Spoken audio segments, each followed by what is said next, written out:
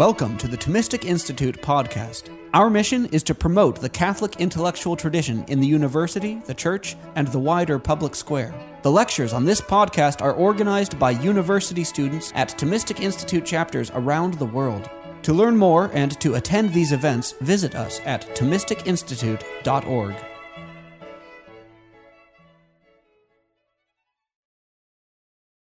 So maybe I should start out with a little bit of a more personal introduction myself. So I grew up a Christian from childhood.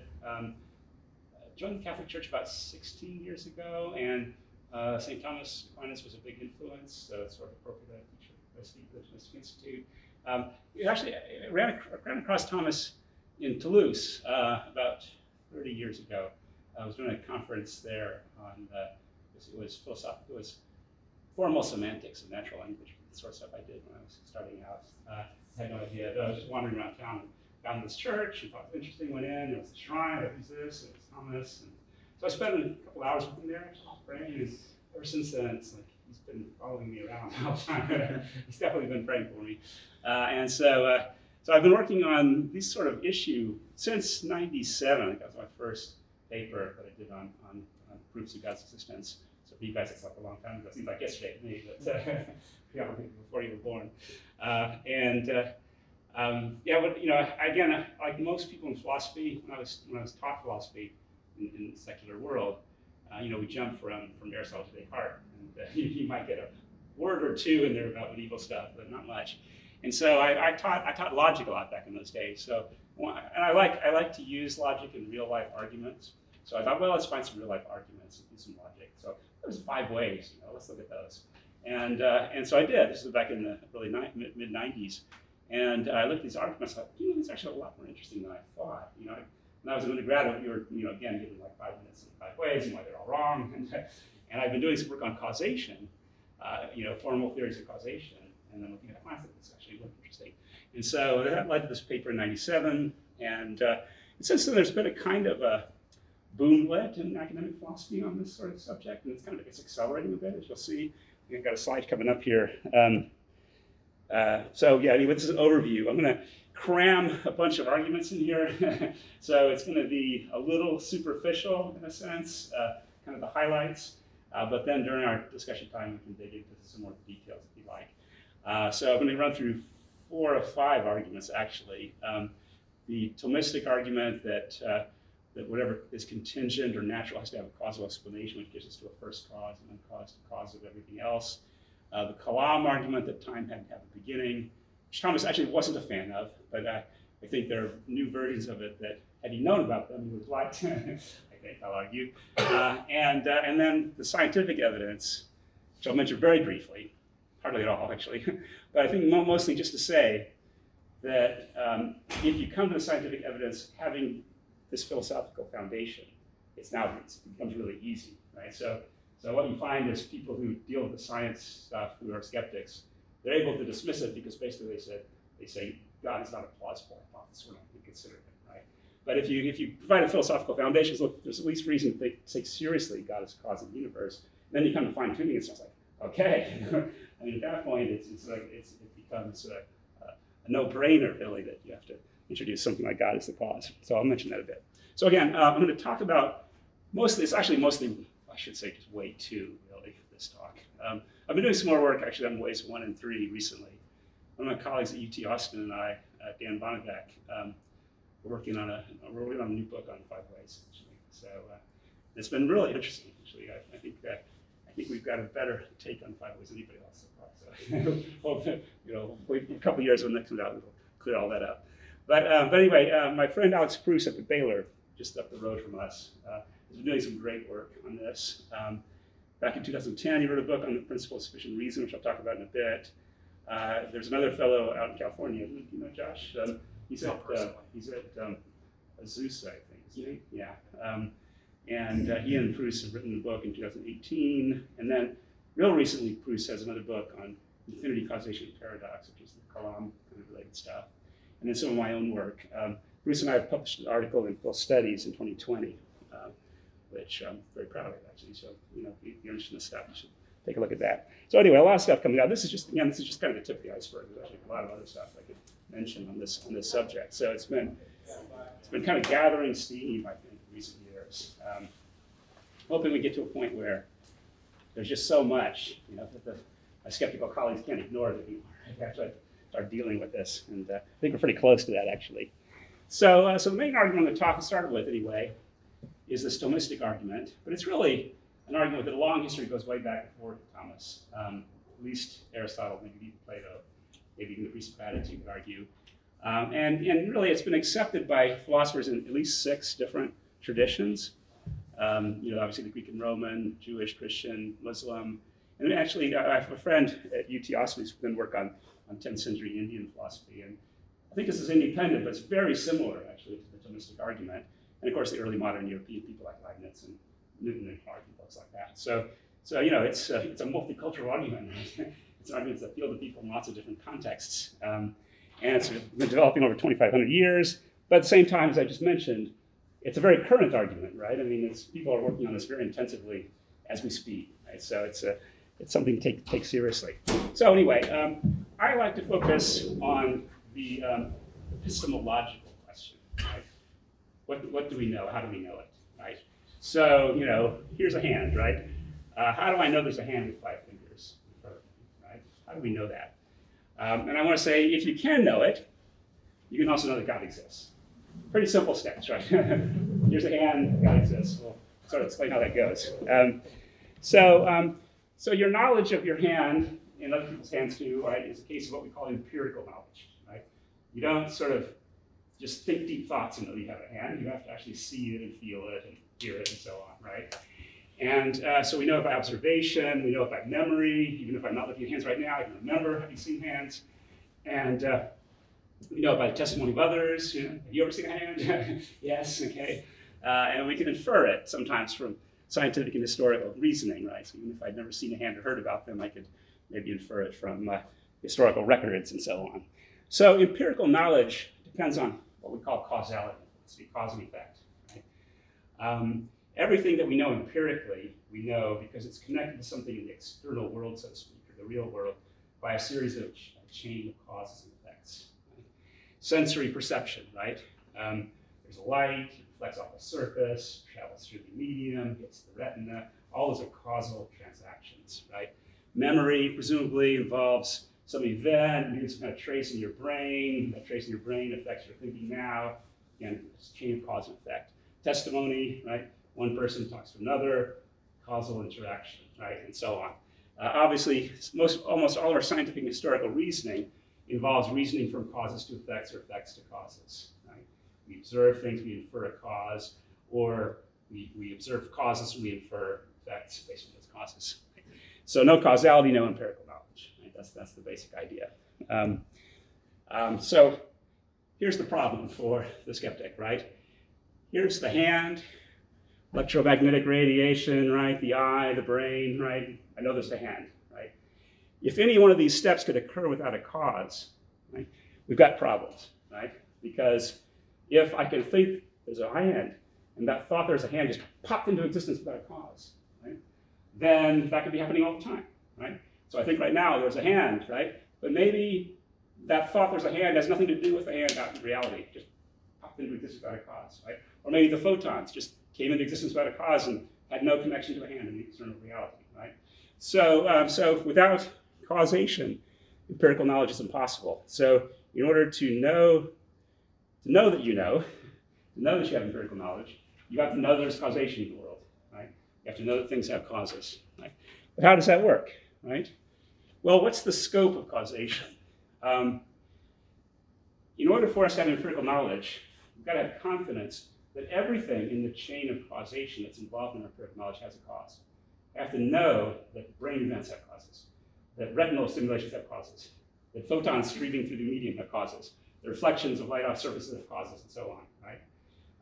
That's a lot of different things, right? Those aren't very similar, right? It looks as though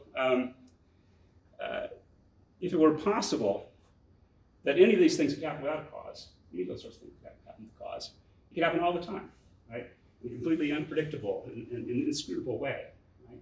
Which means that we'd have to take seriously the possibility that we're sort of Boltzmann brains or Boltzmann cells, right? So Boltzmann was a statistician. I won't go to all the details, but basically the thought is, if things could happen without a cause, then a brain could just appear in the vacuum out in deep space somewhere, right? Just like my brain now.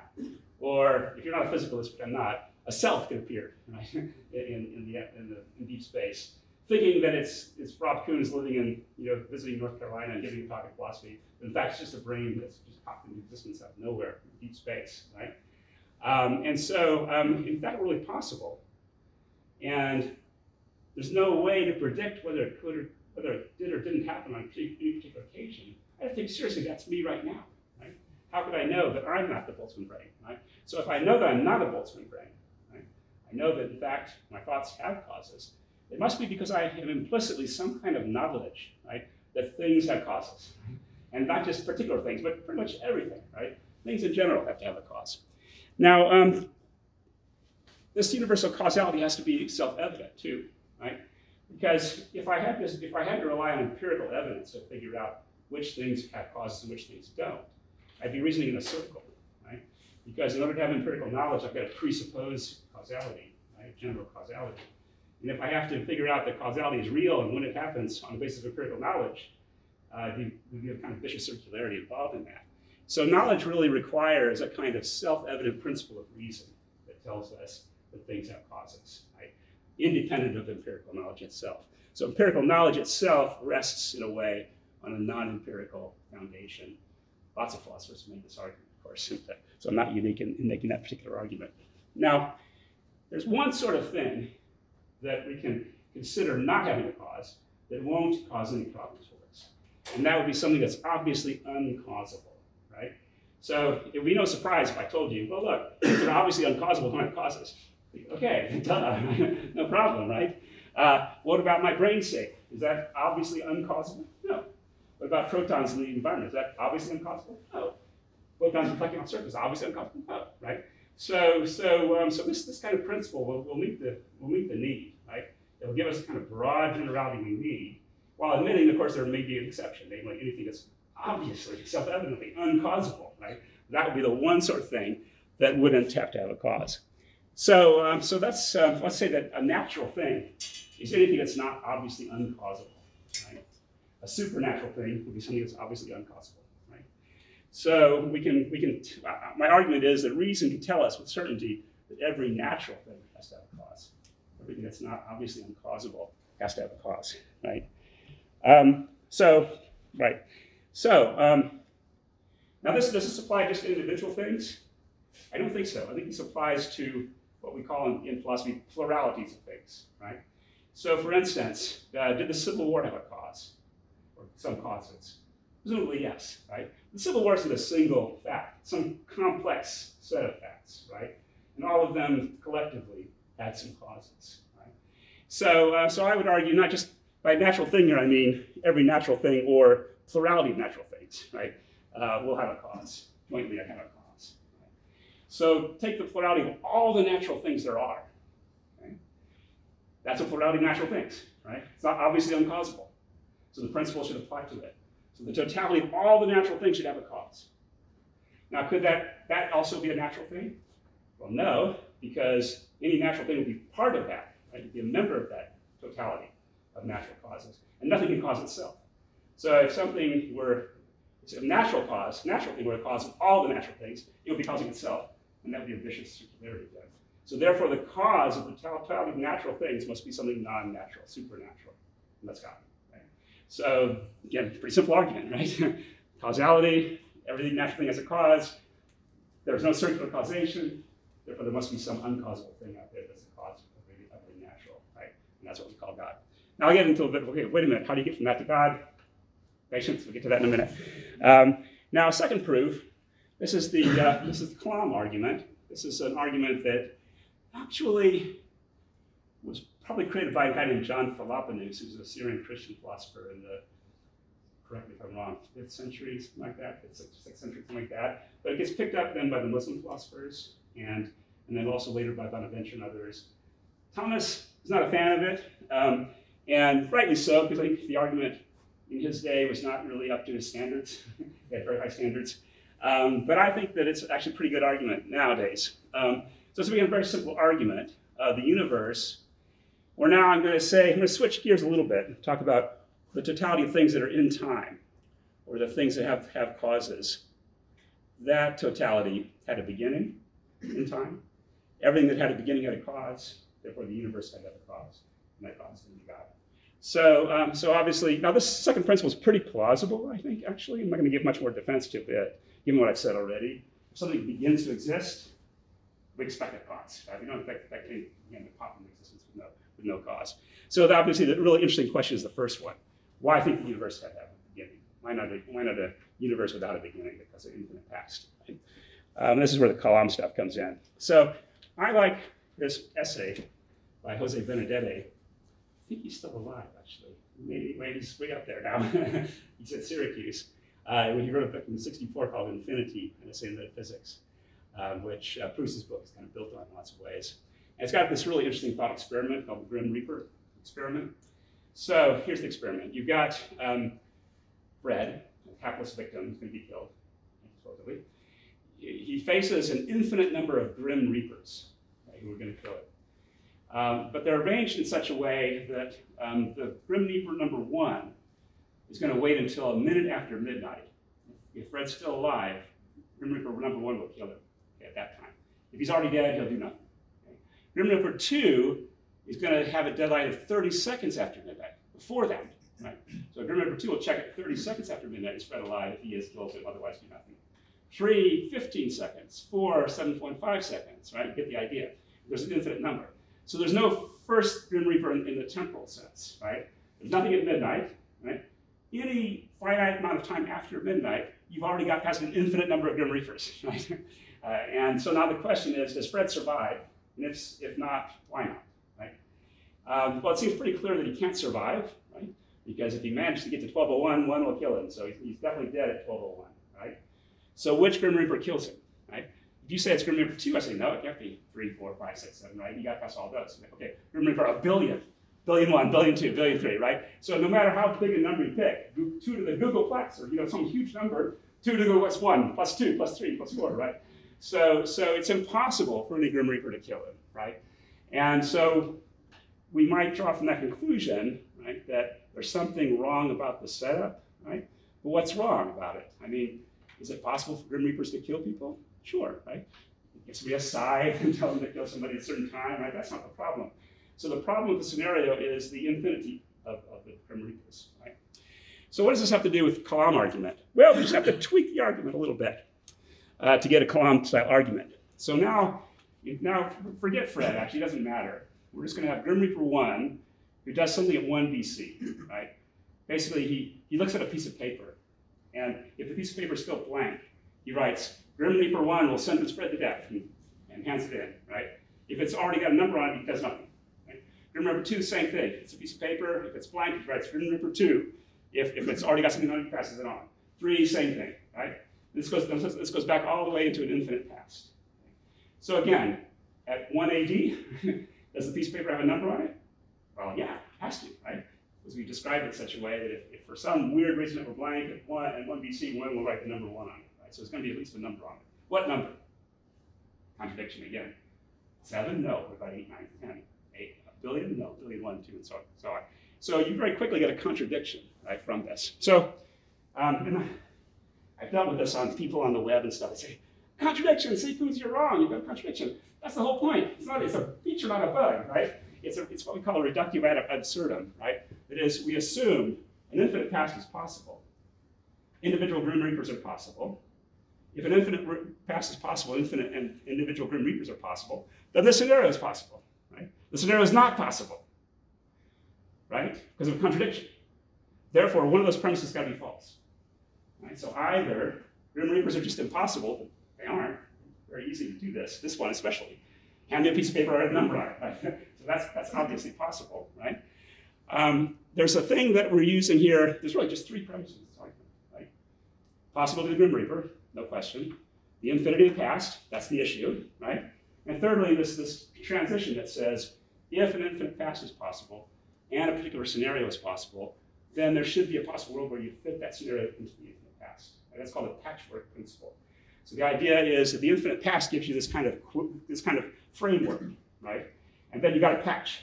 And you just put the patch into the framework, right? Wherever there's a hole, and you end up with a quilt, right? And so if the framework is possible and the patch is possible, you should get a quilt. But you don't get a quilt. You get a contradiction, you try to build a quilt. Therefore, the framework is wrong. That's the idea, right?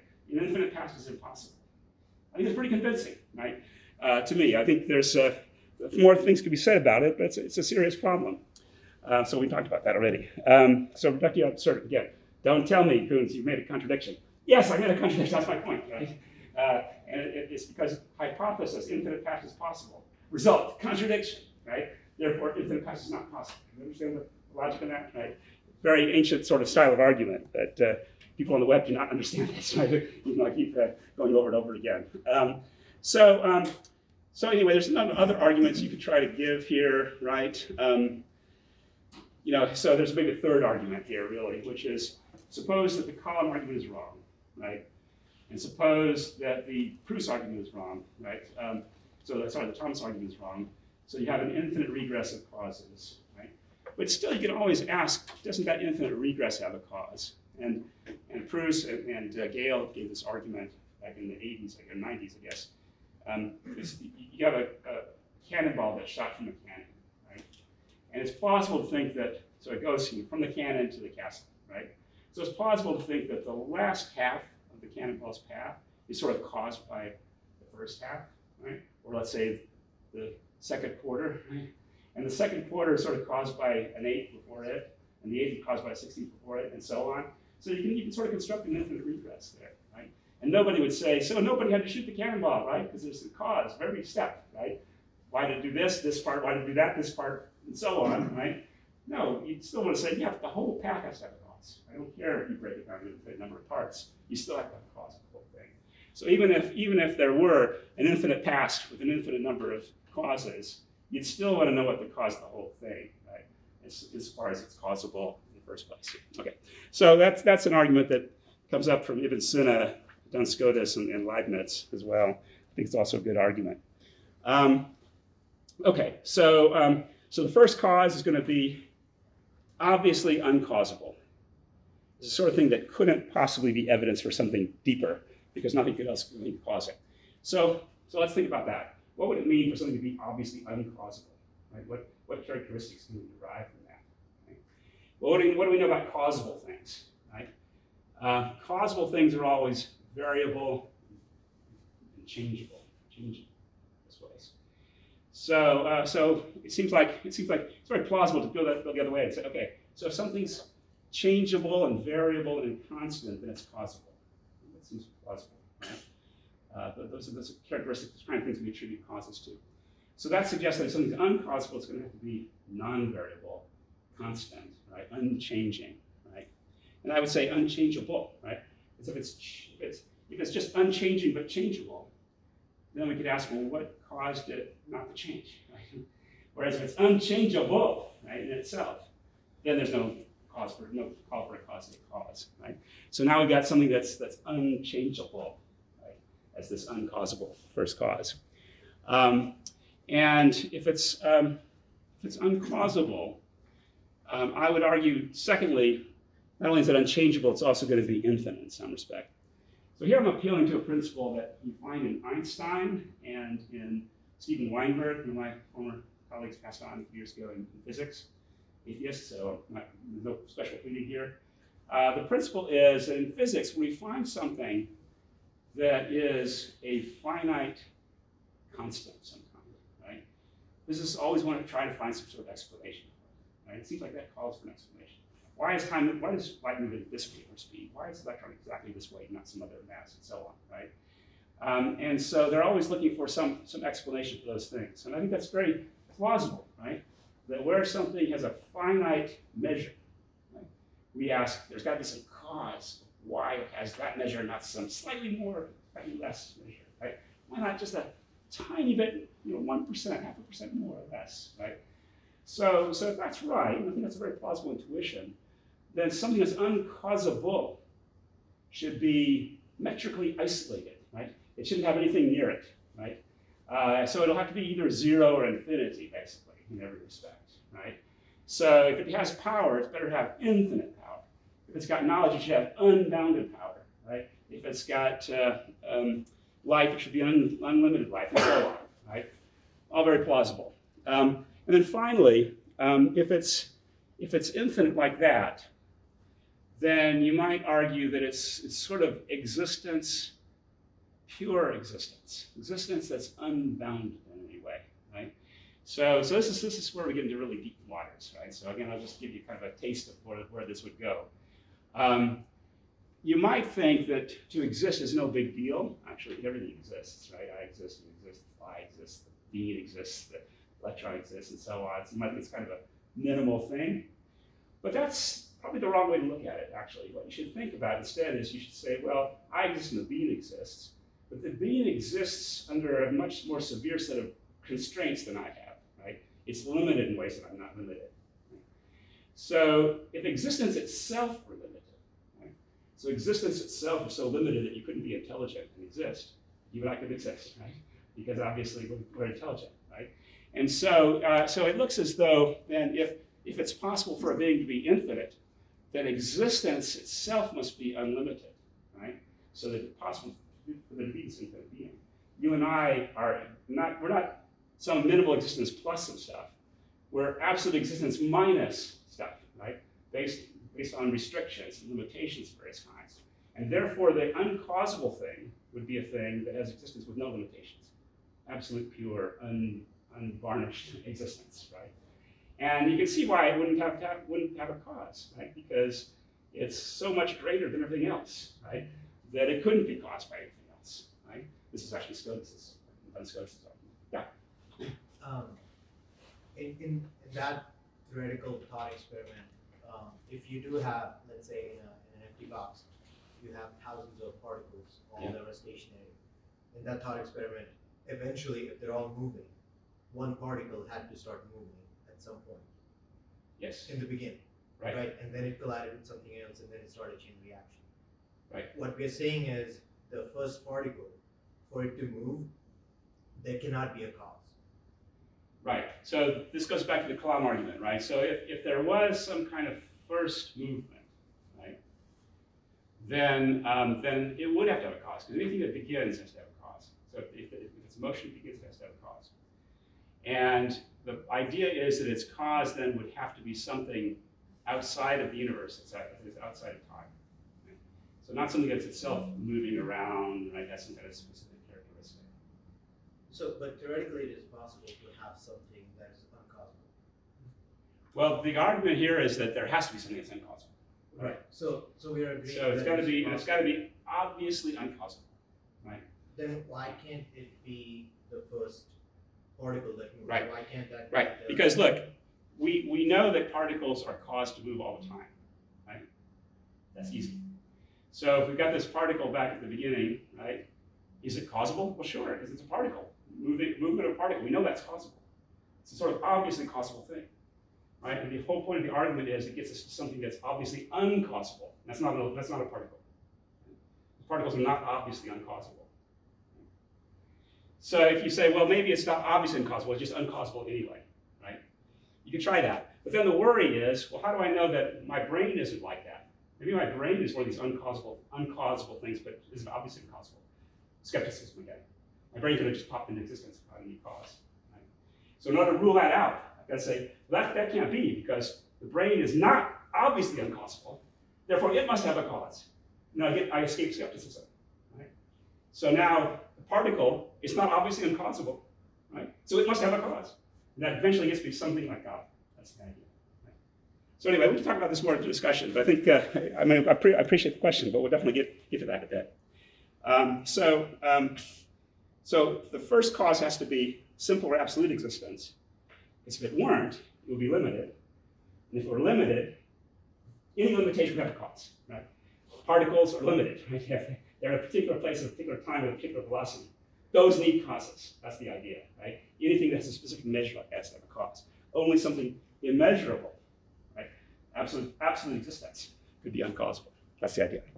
Okay. Could there be more than one of these things? Well, arguably no, because if they're each identical to absolute existence, they'd be identical to each other. Right? That's the Euclid principle. If A is identical to B and B is identical to A, to C, then A and C are identical as well.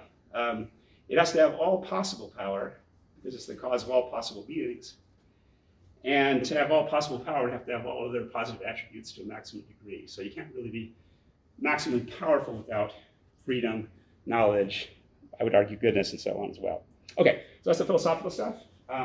So, even if you're not completely convinced by it, you might say, well, okay, so there's a case, right, for the possible existence of a supernatural being, okay? Now we turn to physics, right? And we say, wow, guess what? The universe did have a beginning, right? And this was fiercely resisted, this Big Bang kind of stuff, by Einstein and by lots of other astronomers on theological grounds, right? Because they thought, well, if the universe had a beginning, that sounds like Genesis 1, go there, right? So they tried to go with every possible way to avoid it, but it's largely failed, I think.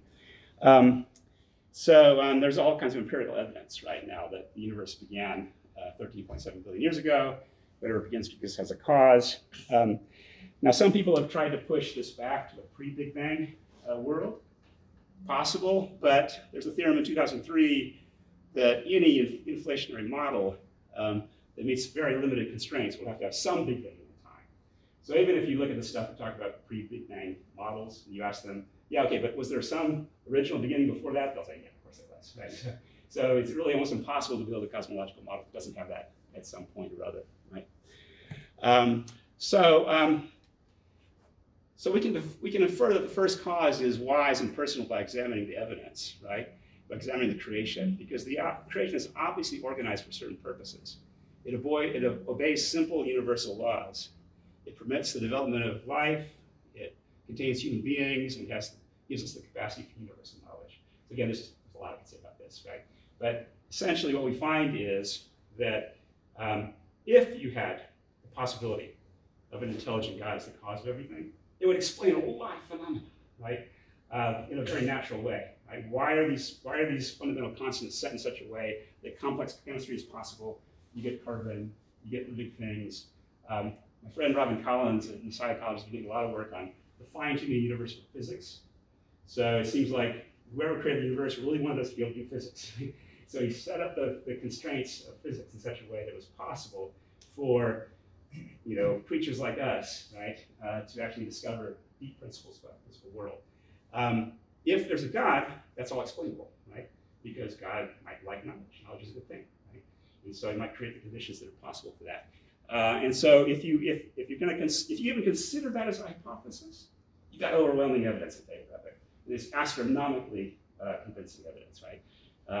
10 to the 100th power or something, at least 143, I think. Roger Penrose says. So again, we've got simple laws of nature, we've got anthropic fine-tuning, all of which, this is icing on the cake, right, from a theistic point of view. Not really working all by itself. Just for reason of time to go over some of this. I don't have time to go through the anthropic coincidence, but we can go over it during discussion if you'd like. So to summarize what I've said so far, we've got a kind of convergence of arguments, right? From metaphysics, all these first cause arguments, from science, Big Bang and fine-tuning, and the two are stronger together than they are individually, right? Atheists like to do the divide and conquer, where they consider each argument by itself, right? But you consider them all together, it's really tough, I think, to avoid the conclusion. One last point here I'm going to make before we wrap it up, and that is that science itself is the best scientific evidence for God. Every new scientific discovery, whatever, right? Discovery about proteins or nematodes or whatever, it all confirms God's existence, right? That's my claim. How is that, right? Well, without faith in the rational intelligibility of the world and our divine vocation of human beings to master it, modern science would never have been possible. So this is just a historical claim. But I think it's almost undeniable if you look at history. Alfred and Earth Whitehead, Joseph Beaton, but I could cite you 15, 20 works on this point. So all of the pioneers of science, right, in the Western world were theists, right? And they were all theists who were influenced by a kind of broadly Abrahamic Judeo-Christian kind of framework, right? In which they believed that the Creator was rational and intelligent, and that we were created in His image and given the vocation of understanding the world around us. It's the only reason they did science, right? Because they expected to be able to understand the world that God had created. Democritus is sometimes attributed, right, for creating the atomic theory, got science going. It was a complete dead end, right? Because Democritus thought he didn't have God. So he thought every atom was going to have a unique shape, right? With lots of little hooks and stuff. The next atom would be different, the next atom would be different, and they're all tiny and invisible. How do you do chemistry with that, right? What would your periodic table look like? Right? It would have a zillion cells and no structure to it, right? So in order for chemistry to be possible, you have to have simple structures, right, that are repeated over and over again and organized in such a way that they're intelligible to us, right? Why did anybody expect that they could find that? Because they were theists, right? Because they believed that we've been created by God. So it was a bold hypothesis in the 17th century, almost a crazy hypothesis, and it worked out, right? So when you make a crazy, bold hypothesis and it works out, it confirms whatever assumptions were driving that hypothesis, right? In this case, it was theism. So there's a historical argument here. There were three theological preconditions. One was belief in the intelligibility of the universe as the artifact of a perfect mind. Second one was, this was related to the law of nature. So physicists talk about laws of nature all the time. Law of nature is a theological concept. It was introduced by Basil of Caesarea in his book on the 6 days, right? Because if there's a law of nature, there's a lawgiver, right? So you can't explain things with laws of nature without presupposing a lawgiver in the background. And historically, that was entirely the case. A belief in the fitness of the human mind, right? So, we evolved on the savannas of Africa, right, to survive against predators and so on. What does that have to do with quarks and, fine-tuning and fine structure constants and all of that? Nothing, right? I mean, there's no connection here. But if you believe that we're created in the image of God, right, and God told us, have responsibility for all this creation, right, then you have the confidence that it was intelligible to us, even, right, that He built us in such a way that we can make sense of it. And the need for observation and experiment, right? Why do people do experiments rather than just sit in their armchairs and deep thoughts? Right? Because they thought that God was free, right? And therefore they couldn't just work out, right?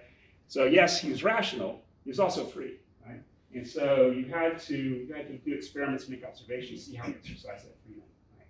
So all those three came together to make empirical science possible. Without those, it would have been impossible. Now you might say, okay, fine, there's a historical fact there, but we're supposed to do philosophy here, right? So what does history have to do with philosophy? Well, I think they're connected, actually. But in any case, you can make a purely philosophical argument, as Alvin Plantinga has in his book, Where the Conflict Really Lies. And his argument is that, again, all empirical knowledge is impossible, and this is chapter 10, unless you presuppose God. So if you presuppose materialism without a designer who intended man to be equipped with an aptitude for truth, this leads to epistemic catastrophe, Plantinga argues, where the defeat of all the materialist aspirations for knowledge. What's the materialist quandary, right? Well, lacking any explanation for his own reliability rather than dumb luck, the materialist occupies a position that's untenable for the purposes of asserting claims to scientific knowledge. Right? So again, how is it that we're able to glom onto deep scientific and philosophical truths? Right? If there's no survival value for that on the plains of Africa a million years ago, right? Plains of Africa, the tiger that's going to eat you doesn't care whether you can do tensor calculus or not, right? Totally useless for that purpose. So what is it, right, that enables us to do this? Materialists have to say, well, we just won the cosmic lottery somehow. Just by sheer dumb luck, we ended up with a brain that enables us to discover this stuff, right? But that means that materialism really can't draw any support from modern science, right?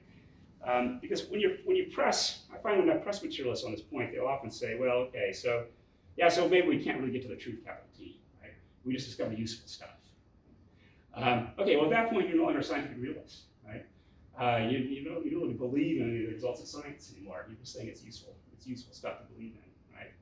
And so now you can't use science as a weapon against theism anymore, right? Because you don't know anything, right? You know useful stuff. You don't know anything about reality.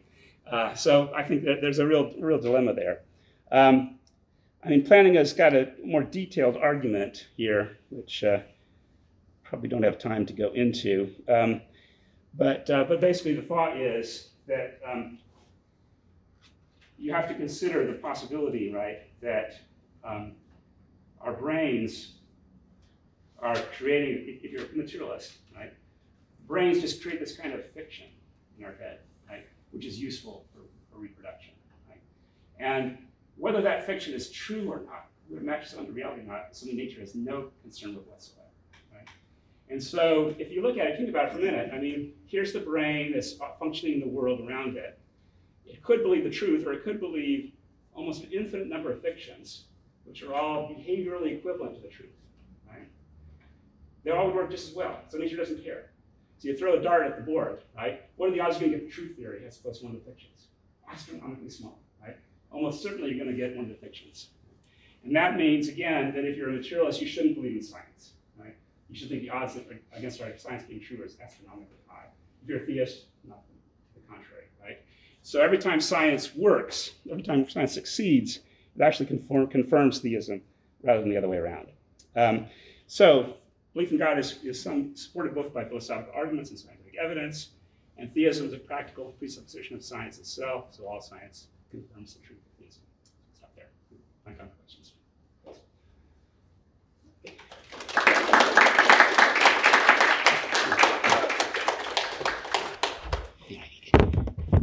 I think my one worry is a little bit about this, like the idea that pluralities can be said to have causes. I mean, if you don't have some principle of composition at work or something like that, in virtue of which the plurality is something over and above its individual members. Yeah. How do you justify the idea that this plurality has a cause that's distinct from the causes of its members? I mean, you could have like a disjunctive kind of cause where you explain each of the members. But yeah.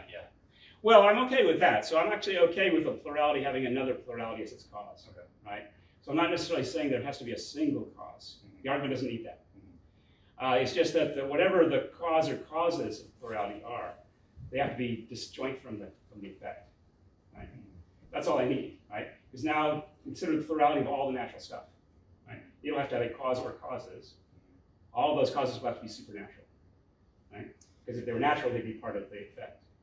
Yeah. And then there's a separate argument saying there's only been one supernatural being. That's a whole nother. That's another additional move you have to make, right? So the original move doesn't really get you the uniqueness of God. It just gets you one or more supernatural beings, right? And then there are various moves to make there to try to argue that you should just go for one. Yeah. Yeah, I guess I'm just wondering if the move where you have to say that the cause here of a plurality is disjoint from its effect. Yeah. It sort of seems to assume that the effect is one thing or something like that. Yeah. Right. Whereas, I mean, and I know you got the cannonball. Yeah, so this is exactly, yeah. So yeah, I mean, you're appealing to, again, this kind of Hume picture, right? Yeah. Where you have this infinite regress, right? And the regress doesn't have a cause, and say, yeah, sure, because each part has a cause, right? Namely, its preceding part, right? And therefore, the whole thing has a cause, right? And I would say, yeah, not really, right? Because, I mean, you've only explained it in terms of its own, parts of it in terms of other parts, right? Or members of the plurality in terms of other members. You haven't explained the plurality as a whole, right? So my point again is, okay, but is the plurality obviously uncausal? Well, there are lots of pluralities that have causes, right? So the mere fact that there's more than one thing there, more than one fact there, isn't enough to rule out it's having a cause. I mean, really, when I have sensory experience, that's a plurality, right? I have a bunch of sensations bouncing around all at once, a bunch of memories, and so on. And we assume that those things aren't just caused by each other, right? In the Phil Studies paper, we talk about this in some more detail. So, I mean, again, suppose you have this like Boltzmann self, right, up there in deep space, right? And he's thinking, okay, so I had these experiences. Do they have a cause? And I think, well, wait, Hume, maybe not. Maybe there's just this infinite regress. Okay, but then you might think, well, wait a minute. Maybe my sensation now is caused by a sensation, half a second before. And that's caused by another sensation quarter second before that, and so on. So the whole sensation is an infinite regress, right? Therefore, no cause. Now I'm back to skepticism again, right? So in order to escape that, I have to say, well, even if that were true, right, the sensations as a whole would not be obviously uncausable. They still have to have a cause of the appropriate kind. then you get a state skepticism. So unless you could argue, so there's a, and this is I mean, admittedly, this is a point that I think about a lot. This is why I've actually got at least 3 lines of defense against it, right? And so one is the sort of cannonball illustration, right? One is this kind of skepticism worry, and the third one is the Kalam stuff, right? The Kalam stuff, the Grim Reaper stuff, doesn't require the pluralities at all. Right? So, and then there's additionally, again, the 2022 paper, a book by Bruce on infinite causality and paradox, right? It develops the Grim Reaper kind of thing, ad infinitum, basically, lots and lots of variations on that, all sort of pressing towards this idea of causal finiteness, that everything has to have a finite number of causes. So that's another way of eliminating that possibility. So, yeah, so it's it's definitely an interesting problem. I think I like all 3 of those responses myself. So it's not something that keeps me up at night anymore. This question is coming from like a point of skepticism. Yeah. So you said that God is behind the whole Big Bang thing. Yeah. If that is the case, why did it take us billions of years for humans, as we know them, to come into existence? Right. So how to put this? Very hard to second guess God. Not being nearly as smart as he is, right?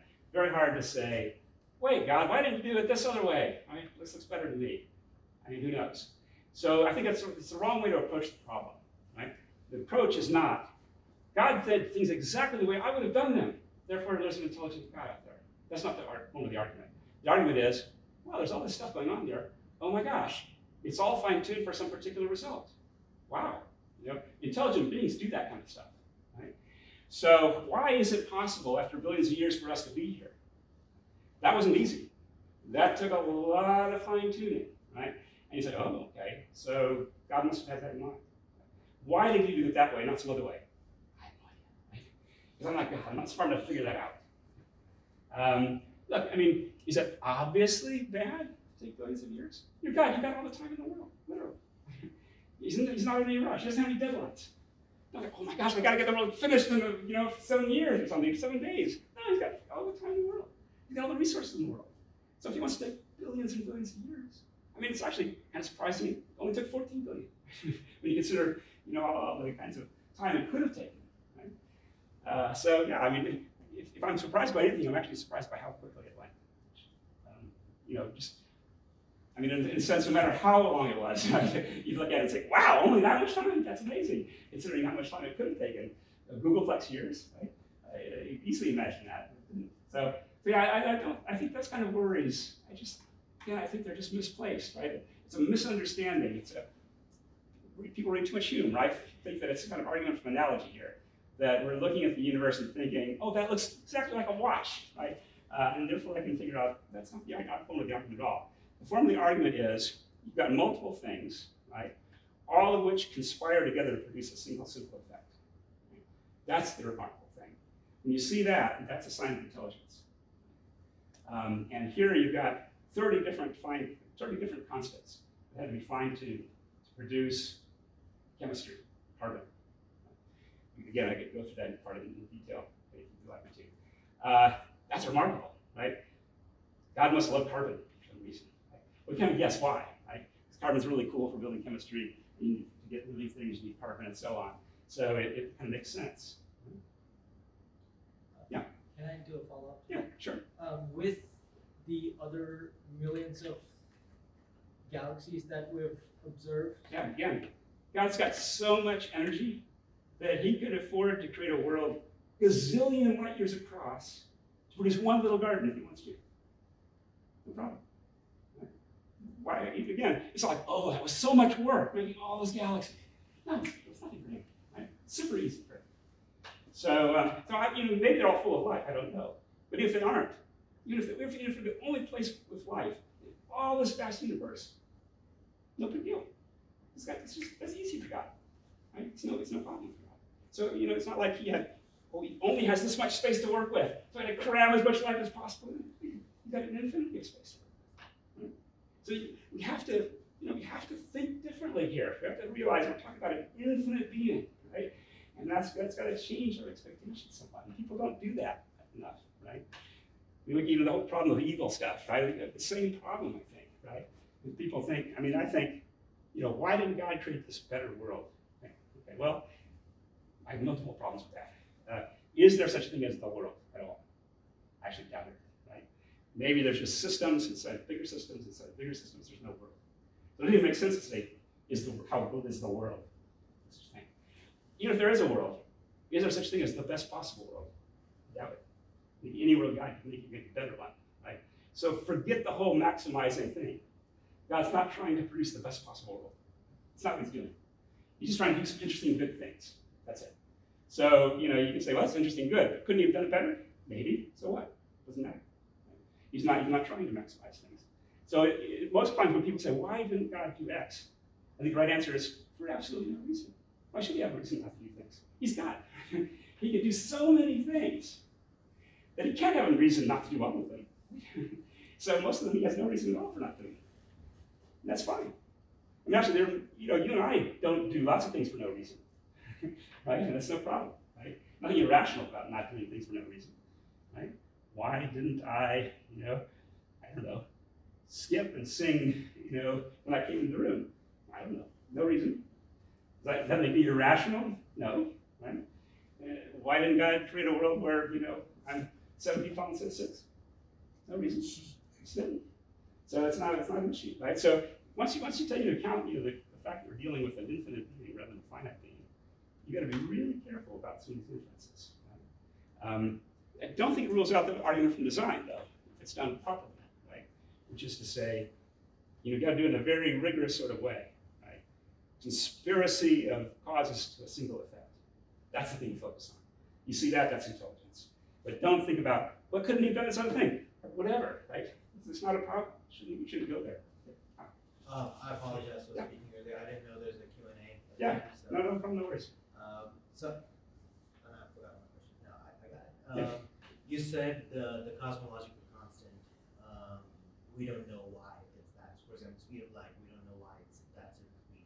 Yeah. And your argument would be God fine-tuned those numbers. Do you see any problem with that line of thinking if that stops you from investigating why that is actually the case? Yeah, there might be right. The science stopper kind of argument. No, I don't think it does, though, right? Because again, God is not a cause inside the world, right? If he were a cause inside the world, then he would compete with all these other physical mechanisms. He's outside the world. So no matter how many physical mechanisms we discover, that's great. Actually, if you can explain why the constants have the form they do in terms of some one super constant, great, right? Because then there's still a question of why that super constant has the value it has, right? And so eventually you get back to God. So that doesn't bother me at all. In fact, in a way, the more tightly constrained you make the world, the more evidence for God, actually, right? So the more you can discover about the kind of underlying causes of these things, the more, as I was saying, more science the better for theism, right? The more successful science we do, the more it confirms the fact that it's an intelligible universe that God made us to understand. So quite the opposite, right? Theism is not the science stopper. Atheism is the science stopper, actually. And you see this happening, actually, right? I mean, you see more and more atheistic scientists saying, the whole thing is hopeless, right? So we'll never figure it out, right? Because, our brains were designed for the African Sahel, right? So why should we figure this stuff out? And so I think this is one of the reasons why scientific progress is slowing down, because a lack of that theological confidence, right, that Kepler had, that Linnaeus had, that Newton had, right, that we can figure this stuff out, right, because it's an intelligent God who made it. One thing I didn't mention in the talk, there's a line in the Wisdom of Solomon, chapter 13, I think, that God made everything with number, measure, and weight. Right? It was the most often quoted verse in the Middle Ages, leading up to the Scientific Revolution, right? Because they thought that the God who created the world is a mathematical God. Right? Kepler talks about this all the time, right? We're thinking God's geometry after him in physics. Right? And so far from being a science stopper, theism is the greatest accelerant that science has ever been, and it will continue to be so. Yeah. So I'm personally a theist. Yeah. But over time, I've gotten a little more skeptical of ontological arguments. I do subscribe to ontological arguments, but I'm not sure that they can necessarily prove like. Yeah, so you don't mean the ontological, right? You mean this kind of argument. Right, like Kalam and stuff. I thought the Grim Reaper argument was something to think about. I should think about more, but I'm still skeptical of it. Yeah. Something that's kept me interested in theology, and I think personally is perhaps a stronger argument in today's world, is consciousness and why that exists. Do you do any work on that? Yeah, I've done some work on that too. I mean, so, you know, there was a book a few years ago that I contributed to called 24 or so Arguments for God's Existence, right? And even that was a small sampling, right? There's at least 100 pretty good arguments for God's existence, actually. So I've given you 3 or 4 here. So there's a lot more to consider. Pretty much any place you start, right? Beauty, right? Consciousness, morality, knowledge, it's going to lead to God, actually, if you follow it far enough, I think. So you know, and you know, like a rope, each part of the rope is this little bit of straw. It's easy to break, right? But you put a couple hundred of them together, and it's unbreakable, right? So in a similar kind of way, you know, if you're a skeptic or an atheist, you have to consider the whole rope, not just the individual strands. It's an important thing. So yeah, consciousness, I think, is a plausible place to start. I mean, I approach it as an Aristotelian, so as opposed to the more Cartesian way that most people start today. So I assume that, right, that there really is a redness in the world, right, that my mind is taking in when I see that red box over there, right? And so I'm not sort of worried about, where's this red quality come from? It's so weird, it's not physical. No, there's redness out there in the world, right? So it's not that mysterious in a way that I've got this red sensation, because it's the redness of the box itself that's sort of presenting itself to me. So I have a different set of worries, but there's still a question about, okay, how did that happen? How did it happen that I've got this kind of mind that somehow got an openness to the world so that things can actually kind of speak to it in that way? That requires something like God, I think, right? And so if you try to go with some representationalist route where you don't really ever see anything exactly, you just have these representations that kind of stand in for the stuff that you're supposedly seeing, then that creates all these qualia problems and so on. So that it creates another nest of problems that nobody's able to solve because they've been trying to avoid God ultimately, right? So they've come up with this other attack, which leads to these other insolubilia. So I think that's an awful lot of what's going on in modern philosophy, right? A kind of theophobia, right, is behind an awful lot of contemporary philosophy if you dig to it. And so it's important to kind of be aware of that. So I want to be sure, part of the argument you're making, the first cause argument. Yeah. We're going from an obviously uncaused being to an infinite being. Yeah. So the argument is essentially that when we have the obviously uncaused being, if any aspect of it had a limit, so it wasn't infinite, that limit would Makes require sense. Uncausable. Uncausable. Yeah. Mm-hmm. Any limit upon that uncausable being would itself require a cause, right? That's the idea. This is the sort of Einstein-Weinberg idea, right? That finite limits kind of call for explanation, right? You can at least imagine there could be an explanation for that. Why is it that rather than some other value nearby, right? And so it's not obviously uncausable anymore. Whereas if you have something that's isolated, just absolute being, right? Well, there's nothing to explain there, right? Other than just it is, right? And so, it's the kind of thing that takes you off of the explanation game, so to speak, right? Which is what you want, right? You want to find that stopping point that in a non-arbitrary way, right, is unexplainable. This is the thing that I think it was Schopenhauer makes this point, right? Schopenhauer says, you theists, you treat these arguments as kind of taxing. Take you to God, and then you say, go away, stop, I can stop you here, right? And you can always ask, why not ask what caused God, right? And of course, Dawkins and others make this kind of line too, right? Okay, you regard it as a cause, all this stuff, but what caused God, right? I'm explaining why that's a mistake, right? Because the principle is everything that's causable, right? It's not obviously uncausable as a cause, right? So that has an obvious exception, namely the obviously uncausable thing, right? And so why don't you look for a cause for that? Because it's uncausable, it's obviously uncausable, right? It's not, you're not arbitrarily just stopping somewhere. You're being led to the obvious stopping point, right? The one and only possible obvious stopping point, right? And that's exactly what Thomas does, actually, in 5 ways you read it carefully, right? Exactly the strategy, right, is to take us to the one thing that doesn't demand an explanation, because it's obviously unexplainable, right? That's the thought. And it has to be, and if it had any kind of limitation to whatsoever, that would no longer be obviously unconstitutional. Because you could ask, why not a little bit more, a little bit less? Right? But if you take something that's completely off the picture, then this gets into this classical theism book, which is just coming out this next week. Same thing. I mean, if you think that God is like a Marvel superhero or something, which I think unfortunately a lot of Christians do think, something like that, then it doesn't kind of arbitrary to stop, right? Who made Thor, right? I mean, there's lots of reasons to ask, right? He's got obvious limitations, right? Who made Odin? Who made it, right? But if you have a classical God, those questions are obviously inappropriate. Yeah. What's your opinion on divine simplicity? Do you subscribe to it? Yeah, I mean, I didn't get into that, but that's sort of very much related to this, right? Because again, if God were complex in any way, then that would ask for some kind of explanation as to what put him together, so to speak, or holds him together, right? I mean, if God has a nature, right, what holds the nature and God together such that he has that nature? That would need a cause. So therefore, God must be a being who doesn't have a nature. He sort of is his own nature, right?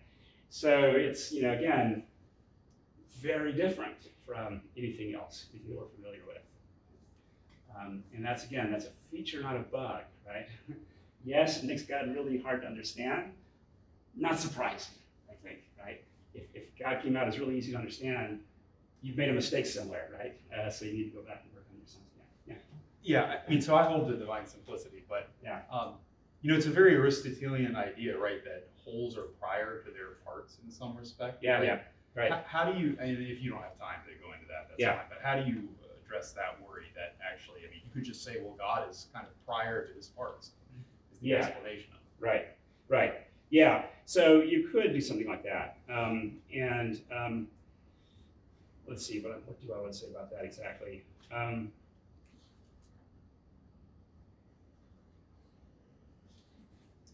So then the question would be, does he have these parts necessarily or contingently? Yes. So if he has them contingently, but they're somehow essential to his functioning or something, then I think we have trouble, right? Because what would cause him to have those parts? Right? Because if he needs the parts to function, then it would be a vicious circle.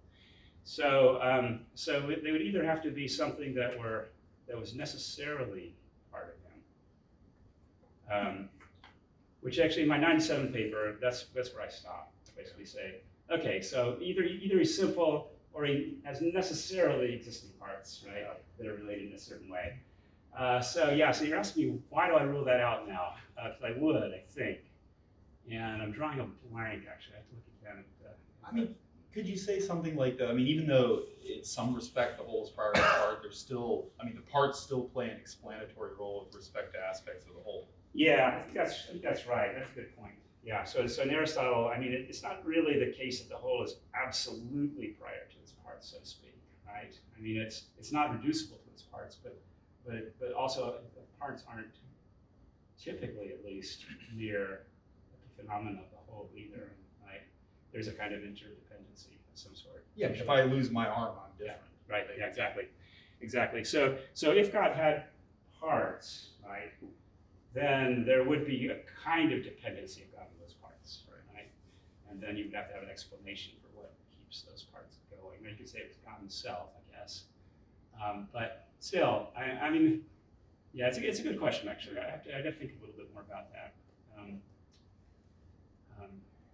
I mean, some people do think, I mean, we could get into the Trinity, of course, but I think that the three persons of the Trinity are not parts of God, right? They're more like aspects or something like that of God. So it's really just God as Father related to God as Son in some respects. So I wouldn't know complex parts. Yeah, that's a good question. Yeah, so I'm sorry, I'm kind of punt on that one. I think we could answer that. Yeah. If you have like the uncausable being, seems like you don't need the 13.7 billion years long with it. It seems like those are just there to accommodate the atheists who you take you seriously. Like if the process can be fine-tuned to why I'm here, but it makes more sense to me that I'm fine-tuned to be here, not that the process of how I got here is fine-tuned. I mean, sure, it makes sense, but it makes more sense that he gave us like a divinely inspired reason as to why we're here. Not that it's like a perfect like, oh, it's like true, but not literally true. It makes more sense that the 13.7 billion is just like a. Well, why would I want to be skeptical about all the astronomical information that shows it's 13 billion years old? I mean, that's exactly my point. Is that theism makes me very credible. Makes science very credible. And so it says, if science told me the world was 10,000 years old, that's great. I believe that. If it tells me it's 13.7 billion, that's fine. I believe that. I mean, I don't see how it's even relevant one way or the other to God's existence. That's what I'm saying. Like probably not. Like it doesn't. It's not like relevant, but it doesn't. If I had some strong reason to doubt it, I guess I might, but I don't. So, I think that again, you might be this sort of invites this kind of why did God do it this way kind of question, which I sort of refuse to answer. Right? We can't possibly answer that kind of question. I mean, you can speculate. You could say it's kind of cool that it took 13 billion years to unfold in this way. Work together, and anyway, the whole process is kind of cool, right? Galaxy formation, star formation, supernova spewing elements out in space, and all that stuff. It makes for a cool narrative, right? So if God is the author, the cooler the story, right, the better, right? It seems a little like impersonal. I don't know. Everything. I don't know. The Bible tells me that like God is a personal God, and the 13.7 someone tells me that's an impersonal way of how God here. And there's certain things that don't seem compatible to me a little bit. Yeah. So you think that again, if God, I don't know, did it all more quickly, right? That would somehow be more personal. Well, not so. Yeah, sure. I'm saying like time, like right. No, I guess like the. Yeah, I guess you can. Yeah, I mean, if you reason into the amount of time, it doesn't make it personal. Yeah. I don't know. It seems like if you. So I don't see a problem here thinking that the world's 13.7 billion years ago, and God personally created me. It seems perfectly compatible. So it doesn't bother me at all, right? In fact, you might even think that's really cool. Think how much God loves us, and all that time, 13.7 billion years, putting on galaxies and stuff to produce us. Of course, I don't want to be too anthropocentric. I mean, obviously, he cares about sparrows and stuff too, right? So, but still, it's kind of cool that we can see that among the things that he was aiming at was us. But thank you. I guess an answer in my head, and it might not make sense to that question, could be maybe he didn't take 13.7 billion years to make intelligent species. He's probably making species all over the universe all the time. That's quite possible. We just happen to be the ones that came about 13.7 years later. That's quite right. Yeah, very possible. And actually, as Christians, we think that he created lots of intelligent creatures right from the very beginning, like angels and stuff. So we're not the only intelligent creatures for sure. Yeah. I mean, it's interesting that he wanted to make us, because I mean, Aquinas says that we're the least impressive kind of intelligent creature that you can imagine. Because anything that's angelic is much greater than us. So it's interesting. Why did God do that? Why did He create the least impressive intelligent creature He could? Well, why not, right? Just pure variety, right? Just to fill out the picture, perhaps, right? So yeah. So I don't want to, again, we don't want to get too big ahead for the whole process, right? Think that somehow we're like quasi-divine or something. But I mean, we're pretty cool. We're in God's image, right? That's cool, right? I think. It's certainly not. It doesn't put us necessarily at the top of the heap.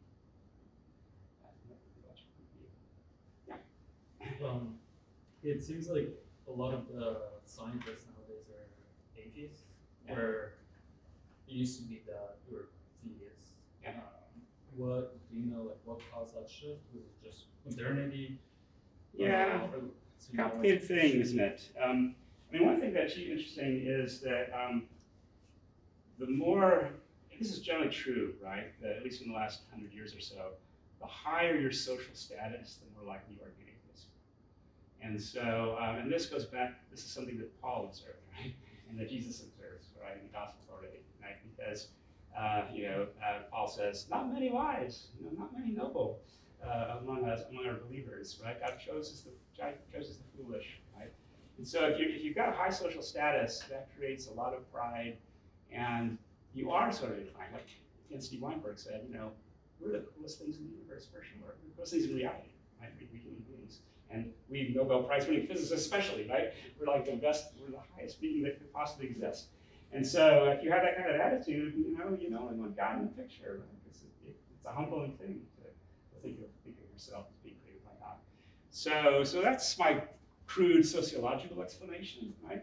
As scientists rise in social status, and actually, it's just that if you look at, even among scientists, people who get in the natural category of sciences are much more likely to be atheists than the standard practicing scientists are. Not because they're smarter, but I don't know if they are actually. They're just more, they've arrived socially to a greater degree, right? They've got the kudos, they've got the respect of their colleagues, and that makes it really hard to be atheist, hard to be Christian, certainly. Because, you have to, just the same reason that if you're wealthy, it's hard to be Christian. So I think that's a big part of the factor. Yeah. I have a quick question. So I am an atheist, and I don't consider myself as, the reasons that you said, like, those are the reasons why I'm an atheist. Sure, we're talking about generalities here, right? Sure. The reason I don't believe in a God because I have not found an evidence. I'm not an anti-theist. I don't want God not to exist. Yeah. I am completely fine. And if I find evidence, I will believe. I have not found compelling evidence for God to exist. And like you said, nature exists is an evidence for you that God exists. But you can understand why that doesn't necessarily mean to me empirically that God exists. So my question is, I guess, what do you call an evidence? Well, I mean, I've sketched a little bit of it today, right? So there's quite a large literature out there, actually. Let's start with my stuff, Bruce's stuff, Desmus's stuff, Alvin Collins's stuff, 24 or so books and so on. So, it wouldn't take you forever. Bookshelf, full of stuff. Look at it, and I think it's pretty convincing itself. So it's I'm not appealing here to what should I say, to blind faith or anything like that. Right? I'm saying there are good reasons to conclude that there's a God. I mean, you can't. It's a free country, right? You can't force somebody to reach a conclusion, right? And it's always possible to just say, I don't really want to investigate this question. This is what I find in a lot of my colleagues, right? They just don't want to go there, right? And I can't make them. But if you're open to going there, then I think look at it, because I think it's convincing. I mean, philosophy is hard, obviously, right? So there's always going to be room for doubt, for sure, on a philosophical level. Right? But one thing I find again with my colleagues is that when they look at other things, right, they're well aware of that, right? So somebody, I'm a materialist, I'm a dualist, and whatever, and they know there's lots of doubt, but they're still totally convinced they're right, right? Because they recognize that philosophy's hard. But then when it comes to natural theology, it's like all of a sudden, well, unless you can prove it beyond all possible doubt, I'm not going to believe it. Wait a minute, why are you suddenly raising the standards so much higher here? Right? Just say, well, what's the most reasonable guess at this point? Right? If you put it that way, I think the answer is pretty clear. That theism is a much more reasonable guess than atheism. And then that may open you up to other things. I mean, maybe you open up to them to possible religious experiences and so on as a way to be more confirmation of the truth. Yeah. What were some of the authors that you mentioned? Yeah, so let's find that slide, very beginning slide here.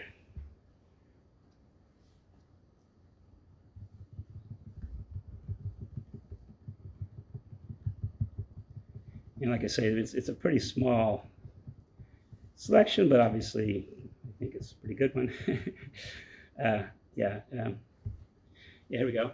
So, well, obviously, if you haven't read Thomas, you should. And don't just read the 5 ways, right?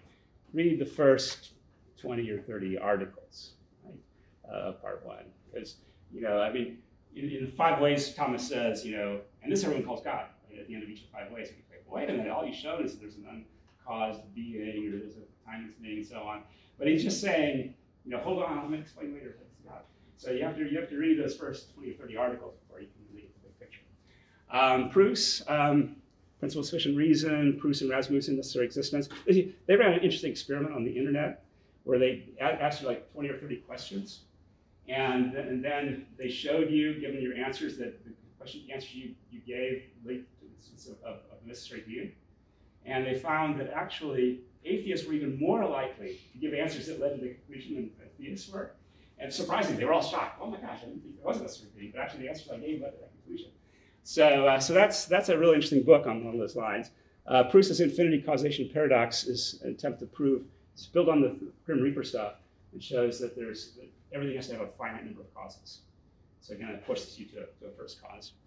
And then there's my work, the New Kalam argument in 2013, and then this Proust paper in 2020, Proust and I wrote on the principle of sufficient reason and skepticism. So I'm sort of condensing that for you all tonight about, if you don't accept the principle of sufficient reason that leads to God, you end up with a kind of global epistemic empirical skepticism, basically. So let's see, anything else I should mention? I mean, those are pretty good. I mean, these are obviously heavy duty on the metaphysics side.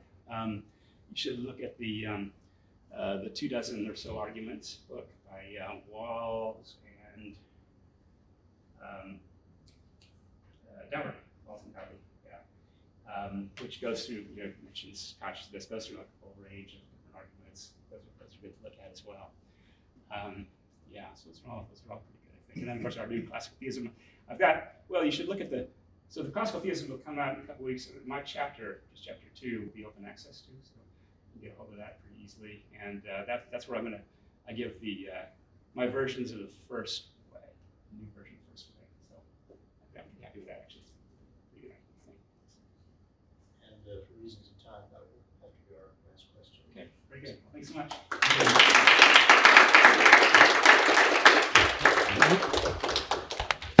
Thanks for listening to this lecture on the Thomistic Institute podcast. The generosity of people like you makes this podcast possible. If you enjoy these talks, please consider showing your support at www.thomisticinstitute.org/donate. Your donation of even $1 helps us reach more college students and many others with the powerful truths of the faith, and it ensures that we can keep publishing top-notch lectures on this podcast. Thanks a lot.